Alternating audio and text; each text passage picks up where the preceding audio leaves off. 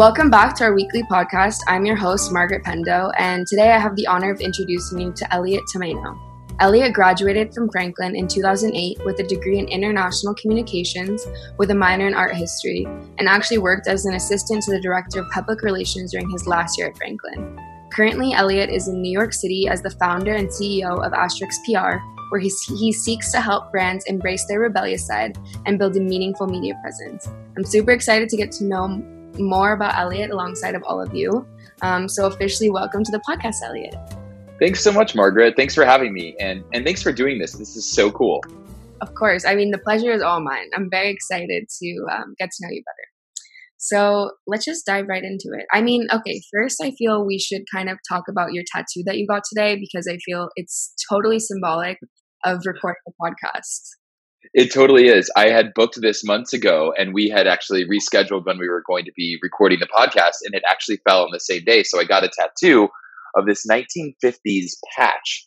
People used to put patches on their jackets, and so I had them take this patch and turn it into a tattoo. It says Lugano. It has a little Swiss flag, and it has some flowers that you would see in Park Wachani. And I can say that it looks really, really good. And maybe Thanks. if I'm kind enough, I can link a little picture or something in the podcast. Oh, yes. So let's dive right into it. Let's go back to the Franklin days and talk about how in your senior year, you actually were the assistant to the director of public relations. And I was kind of wondering what you were doing before then and what led you up to being the assistant director of public relations, and potentially how that helps you figure out what you want to do for your career. Definitely. In all candor, my first couple of years at Franklin were a lot of fun and a lot of exploring and a lot of nights at Morandian Club One, which I don't think either of them are there anymore. They've been renamed. But there was a lot. Every 2 years they're renamed. So Exactly. Well, I had a lot of fun nights there, and really just meeting people from all over the world and creating these new friend groups. I had the pleasure of having a friend group that was really international.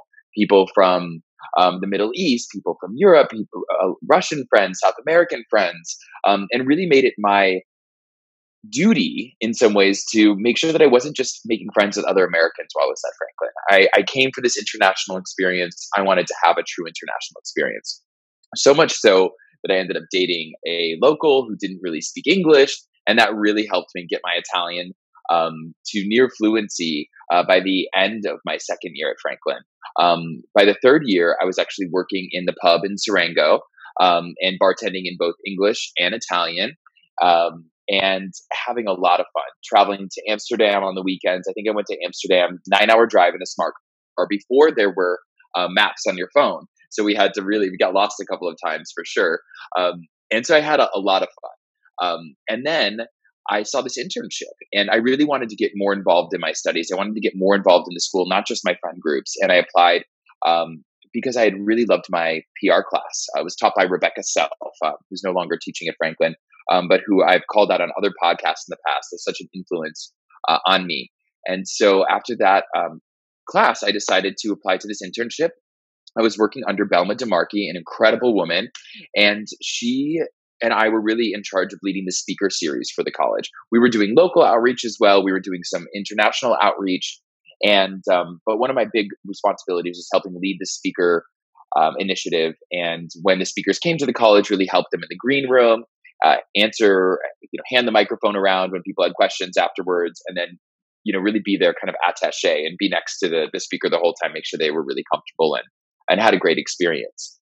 But during that time, Belma and I were actually pitching Franklin out to towns across the country. And one of the ideas that I had was, why don't we highlight students from small towns about their experience at Franklin and pitch it to a newspaper in that small town? Say it's, a publication in Fort Worth. We would find a student, we would, find students that we thought had really interesting stories. And then we'd see if they had a newspaper in their market. We'd see if the student was open to us telling their story, send some pictures, and send a pitch specifically about Johnny from Fort Worth to the Fort Worth newspaper. Really human interest story. And we found that to be really successful in getting press coverage for Franklin, but also reaching people in those cities and showing them that an experience like Franklin, if it's possible for Johnny, it's possible for you. So that was a lot of fun then, and really thinking outside the box, getting creative, and finding new ways to bring attention to Franklin really showed me that this is something that I love to do. And I think really did lead me towards the career that I built for myself in public relations. Although I do mostly PR for technology, entertainment, and fashion brands now, the the ways in which you do PR are the same for every industry that you represent. And I started doing that while I was a senior at Franklin. That's super cool.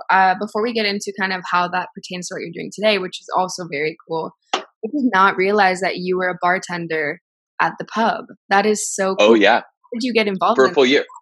That's You amazing. know, I met Danny, who is the owner. I think he owns a couple other spots in Lugano now. And I passed him a note written in Italian saying, I'd like to bartend here. I speak Italian fluently. And he's like, do you really? And started grilling me in Italian. And then when I was able to respond and have a little repartee with him, he said, let's give you a try. And I don't know if it was, I don't know if I legally was able to work there at the time. So maybe I shouldn't talk too much about this, but it was an incredible experience. I actually, before that, worked at Coyote Ugly for 6 months. No, And that's amazing. yes, and the real story here is when I started going to school in Switzerland, my parents' business was doing well, and they were going through bankruptcy during my senior year. And so, although I had student loans, my student loans didn't cover my meals and didn't cover my travel on the weekend. So if I wanted to stay at Franklin and have a similar experience, I needed to start making some money. And so I think, the only student that I knew during my year that actually worked while they were there outside of a school sanctioned job. Yeah, that's super rare. I mean, now I think you can legally work about 10 hours a week um, Mm, on a student visa, but not a lot of people do it. I mean, it's a lot of work, but that's yeah. really cool. And I'm sure you met a Oh, lot of people.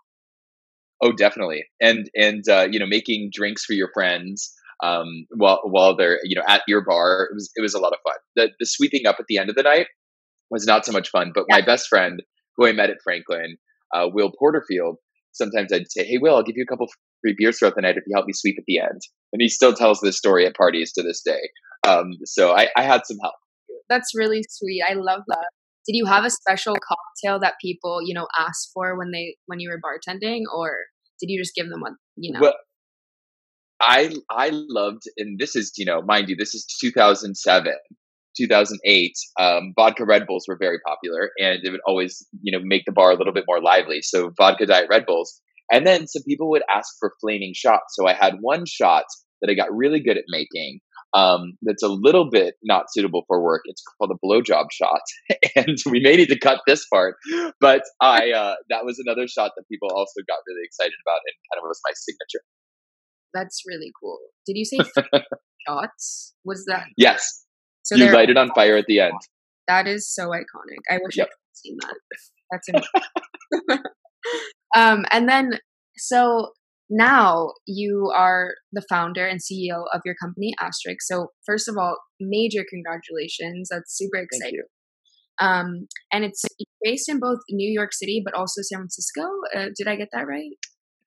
I was living in San Francisco for a while. And we have clients all over the world. But no, we're all 27 of us are based in New York in Tribeca. But with clients all over the world, we've got clients in Germany and in China. Majority are in the U.S., but only about 30% are from either Europe, Asia, or South America. But I think my experience working, going to school at Franklin and having that international experience really prepared me well to work with international clients. I think when I talk to a company who's based in Germany or a company who's based in London and tell them about my experience, oh, I lived in Switzerland for 3 years, it automatically makes them more comfortable working with me because I understand the nuances between cultures, and it gives them a certain level of comfort. Yeah, definitely. That's really cool. And you also speak English, French, Italian, and Spanish. Does that help you professionally, or is it more something that you do as a personal passion of yours? It definitely has helped me professionally. My Italian is probably my most fluent language, and I can do business in Italian, not so much in French or Spanish, just because some of the vocabulary and jargon in tech, I don't have that vocabulary in those languages. But when I'm in those countries or I can have any kind of a conversation pretty much as long as it's outside of jargon or technical vocabulary in all three of those languages. I did live in France when I was a kid on a study abroad program for 3 months when I was 11. So I had French first before I came into Lugano, but I learned Italian without knowing any Italian fluently my 3 years there. And that was definitely due to some incredible professors, but also just really taking the opportunity to speak every day as much as I could with people. Valferita is still there right across the street. And Grazia from Valferita and I would talk every single day at lunch. And I said, posso praticare il mio italiano? And she said, of course, practice with me. So we'd practice every single day while I was getting my formaggio fumicato sandwich. And she really did help me. She actually came to my graduation. Her and her husband, we became very close while I was there. There was a funny dinner at the pub where she sat with my parents who don't speak any Italian. And her and her husband sat there, and I just translated between them. She was definitely my Swiss mom. So I love that. That's really cool. And so starting your professional career post Franklin, you worked at quite a few different companies. And I was kind of wondering what your biggest takeaways were from working at other companies and how that kind of helped you decide and solidify your plan and passion for creating your own PR agency. Great question. I first have to say, I would not have gotten that first internship if it wasn't for Laura, the dean of students at the time. She took my resume and passed it to a friend named Dee Dee Taft, who had a small PR firm in San Francisco. I said I was moving to San Francisco, and it was through the dean of students that I got my first internship. It was in auto show PR, definitely not an industry that I was super excited about. I was never a big car guy. But that led me to, getting a full-time job in PR after that internship ended. That woman hired me. I got to travel around to 38 different states working for Spin Communications for auto shows. So I would be on the news with the weather woman Weather Woman or Man at 5 in the morning, 6 in the morning, something like this. Come on down to the Virginia International Auto Show. We've got 500 new model vehicles. We've got Sugar Ray performing on the weekends, and we've got the Hawaiian Tropic Girls here on Sunday. And I would be dressed in a suit, and I was so nervous every time. And this is one of my first experiences in PR, and it definitely was baptism by fire, as you might say. And from there, I went and worked in Surfskate Snow PR, working on Dragon sunglasses, Skull Candy headphones, and a bunch of other things in the outdoor space. Liked that a lot. Had a conflict with the manager there because I was trying to do things outside the box. I wanted to try broadcast pitching. And that was maybe a little bit of a trend for me early in my career where I came in a little bit hot. I didn't necessarily know how to work in a professional environment. And I think, a lot of people that come into my agency, we're 27 people and half of those folks are below 26. And I definitely see some of those same characteristics coming into your first job. How do you adapt to a professional environment? How do you give your all and try things outside the box while working within the constraints of the organization that you're working in? And I definitely had a hard time with that coming out of college. And I think a lot of people do. So if anybody's listening to this who's, dealt with that or is dealing with that currently, that's normal, par for the course. And when you find the organization that's the right fit for you, there won't be that friction. From there, I went to a couple different PR firms, and at the age of 25, landed at Baloo PR. It's a perfect fit for me. French agency working on Facebook, Eventbrite, and Groupon. Now, up until this time, I had only minorly worked in tech, and I got a position to run her San Francisco office at 25. I was always wearing suits at the time, so I think she thought I was a little bit older than I was.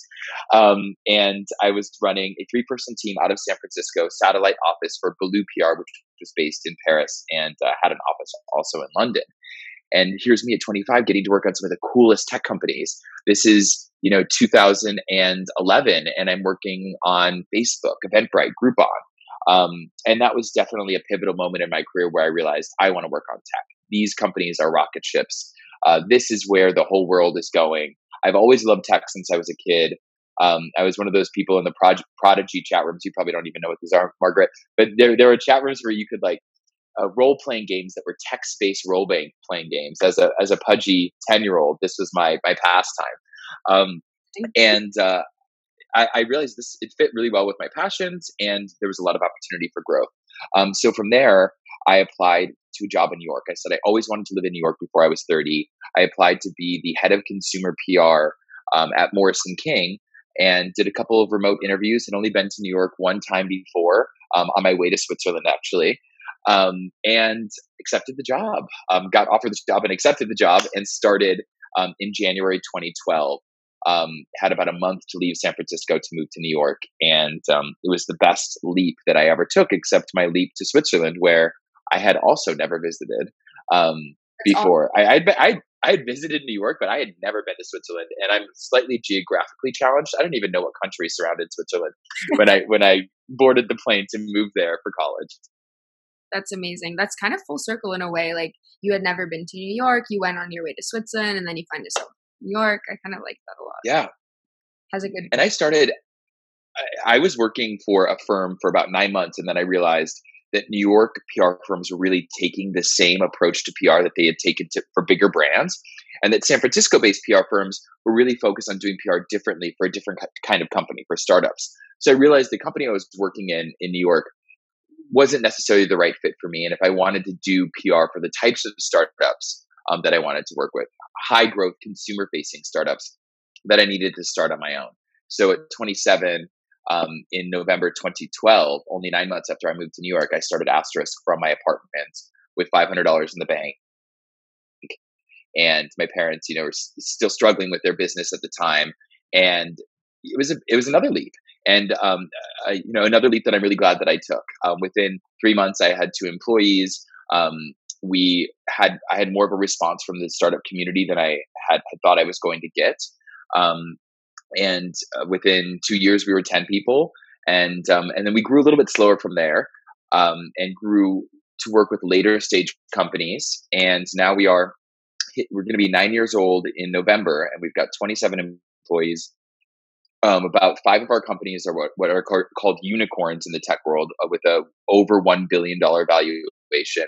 5 companies that are publicly traded, and a bunch of brands that you probably know, companies like Squarespace, Prime Video, Lemonade. And I just feel so lucky to work on startups that I love, that are household names, but I also still get to work on early stage startups. There's, half the companies we work with are late stage, but the other half are companies you haven't heard of because we haven't launched them yet, or they're just launching. And those companies are especially exciting for me to work on, because I get to have such a hand in their messaging, and they're coming out, if you will. Yeah, that's super cool. And I feel like you have such an insight, starting your own startup and being able to help all of these companies grow as well. That's really, really cool. And it must be super fun to see and talk to them later and be like, hey, how's it going? 100%. And when I see them IPO or see them get acquired, it's really exciting. I started investing in female founded startups in 2013. So about a year after I started the business, because for me, having this business is a certain amount of responsibility as a gay man, as a feminist, as someone who wants to see more marginalized founders. These are BIPOC founders, female founders, LGBTQ plus founders on my roster. I wanted to do everything that I could to help level the playing field. So we started a pro bono contest about 5 years ago, where we give away a free year of PR to a female founded, BIPOC founded, or LGBTQ plus founded business, and they win a free year of PR with us. The contest is judged by journalists and venture capitalists, and it's a really fun way for us to give back. And I think it's an important thing. It's an important capstone of our culture in many ways here at Asterisk. Yeah, that's really cool. And do you feel like you're able, obviously you run your own company and you are, the founder and CEO, so you have a lot of say in that regard, but do you feel like you're able to still bring creativity and still bring in your own personal morals and, passions, like you mentioned, into this kind of more business oriented, cost benefit, whatever world? Are you able to kind of still maintain your own authenticity? And how is 100%? And sometimes that means you make less money. Sometimes that means to do the right thing, you have to turn down a company who's willing to pay a bunch, but is funded by the Koch brothers, KOCH brothers, for example, who have really, strong political affiliations that I'm not interested in being affiliated with. And so sometimes you do have to, make decisions Sometimes you have to vote with your bank account, and sometimes that means you take less money. Sometimes it means the opposite, of what you might think it. Yeah. And but what is my point I'm trying to make here is that yes, it's possible. It's hard to do, but it's not as hard to do when you're the sole owner of an organization and you've made your values and your mission and vision very clear from the get go. Everyone who works here knows that this is an organization that supports BIPOC, female founded, and LGBTQ plus startups, and oftentimes will choose them over other startups. We oftentimes will have a waiting list, and if you're a member of one of those marginalized groups, you get to the top of the waiting list. Yeah, that's really cool. I like the idea that your voice really maintains kind of constant, even in the face of, oh, well, take this off. I think that's really, really cool and awesome that you're able to do that. Thank you. And so, in terms of your personal brand, you work with a lot of other people's brands. I was hoping that you could kind of give us an insight as to what your personal brand is like. How would you describe yourself as a person now? Having a few years and several years under your belt post grad. How would you describe yourself? That's a hard question. I talk about other people all day long. Right? I think self reflect sometimes. it is. I'd say a lot of who I am was solidified during my years at Franklin and in Lugano. Being in such an international environment, being around people with so many different backgrounds, different religions, different languages, different social norms and mores from their cultures, I think it really did lead me to wanting to be more of a global citizen than I was when I was there. I knew that being there, it made me realize, look how much growth I have to do. Look how many cultures there are to see. Look how big the world is, and to stop looking at the world through my U.S. myopic lens. So I think it became kind of a journey of mine that started at Franklin and it continued afterwards to be more than just an American citizen, to try to be it sounds trite or maybe a little cliche to say be a global citizen, but I don't know what the better word for it is, but to be more of a citizen of the world. And I think that shaped me in a lot of ways. My friends are now from all over the world, but I'm again defining myself by other things. I would say my personal brand is a little bit silly, doesn't take things too seriously, my husband would probably say works a little bit too hard, but also knows how to have fun as well. In terms of dress, I definitely don't dress like a traditional CEO. I got a fun patterned shirt on today, and I've got some tattoos, and I like wearing sneakers, and I'm definitely dressed down a little bit, or a little bit more what you would see people on the streets in Soho wearing, and that's what I wear to the office, and the whole office is like that in so many ways. I think, to circle back to Franklin, though, part of my personal brand is defined by travel. I need to go somewhere new every 3 months. I already had a travel bug before Franklin, but academic travel really ignited something in me and helped me realize how many places I have to go, and places that I wouldn't even think that I would love. Like, for example, on academic travel, my first year I went to Scotland, and Scotland was never at the top of my list, but I loved my experience in Scotland. And I think a lot of the way that I define myself is based on being someone who loves to travel and can't get enough of it. We've got a trip to Colombia planned.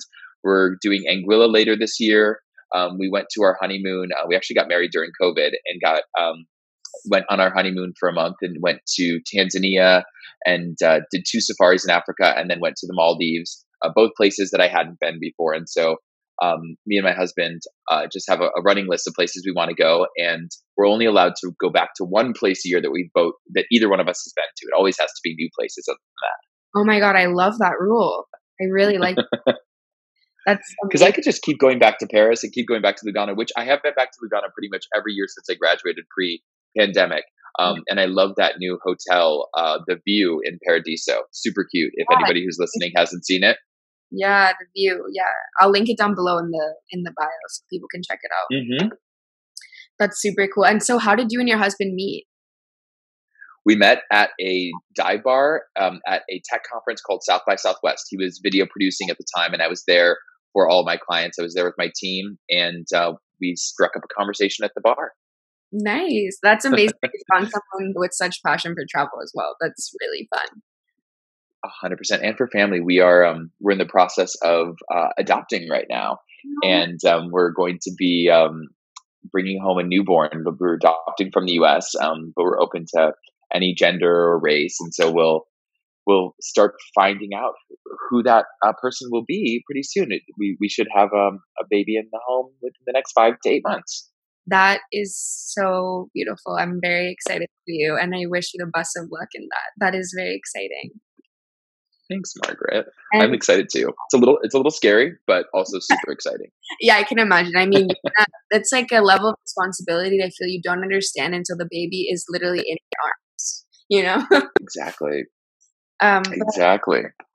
I'm really excited to look forward to. And then also, in terms of, you mentioned your travels, but in terms of your business, like what can we expect from you and your business moving forward? How do you see yourself growing and expanding? That's a great question.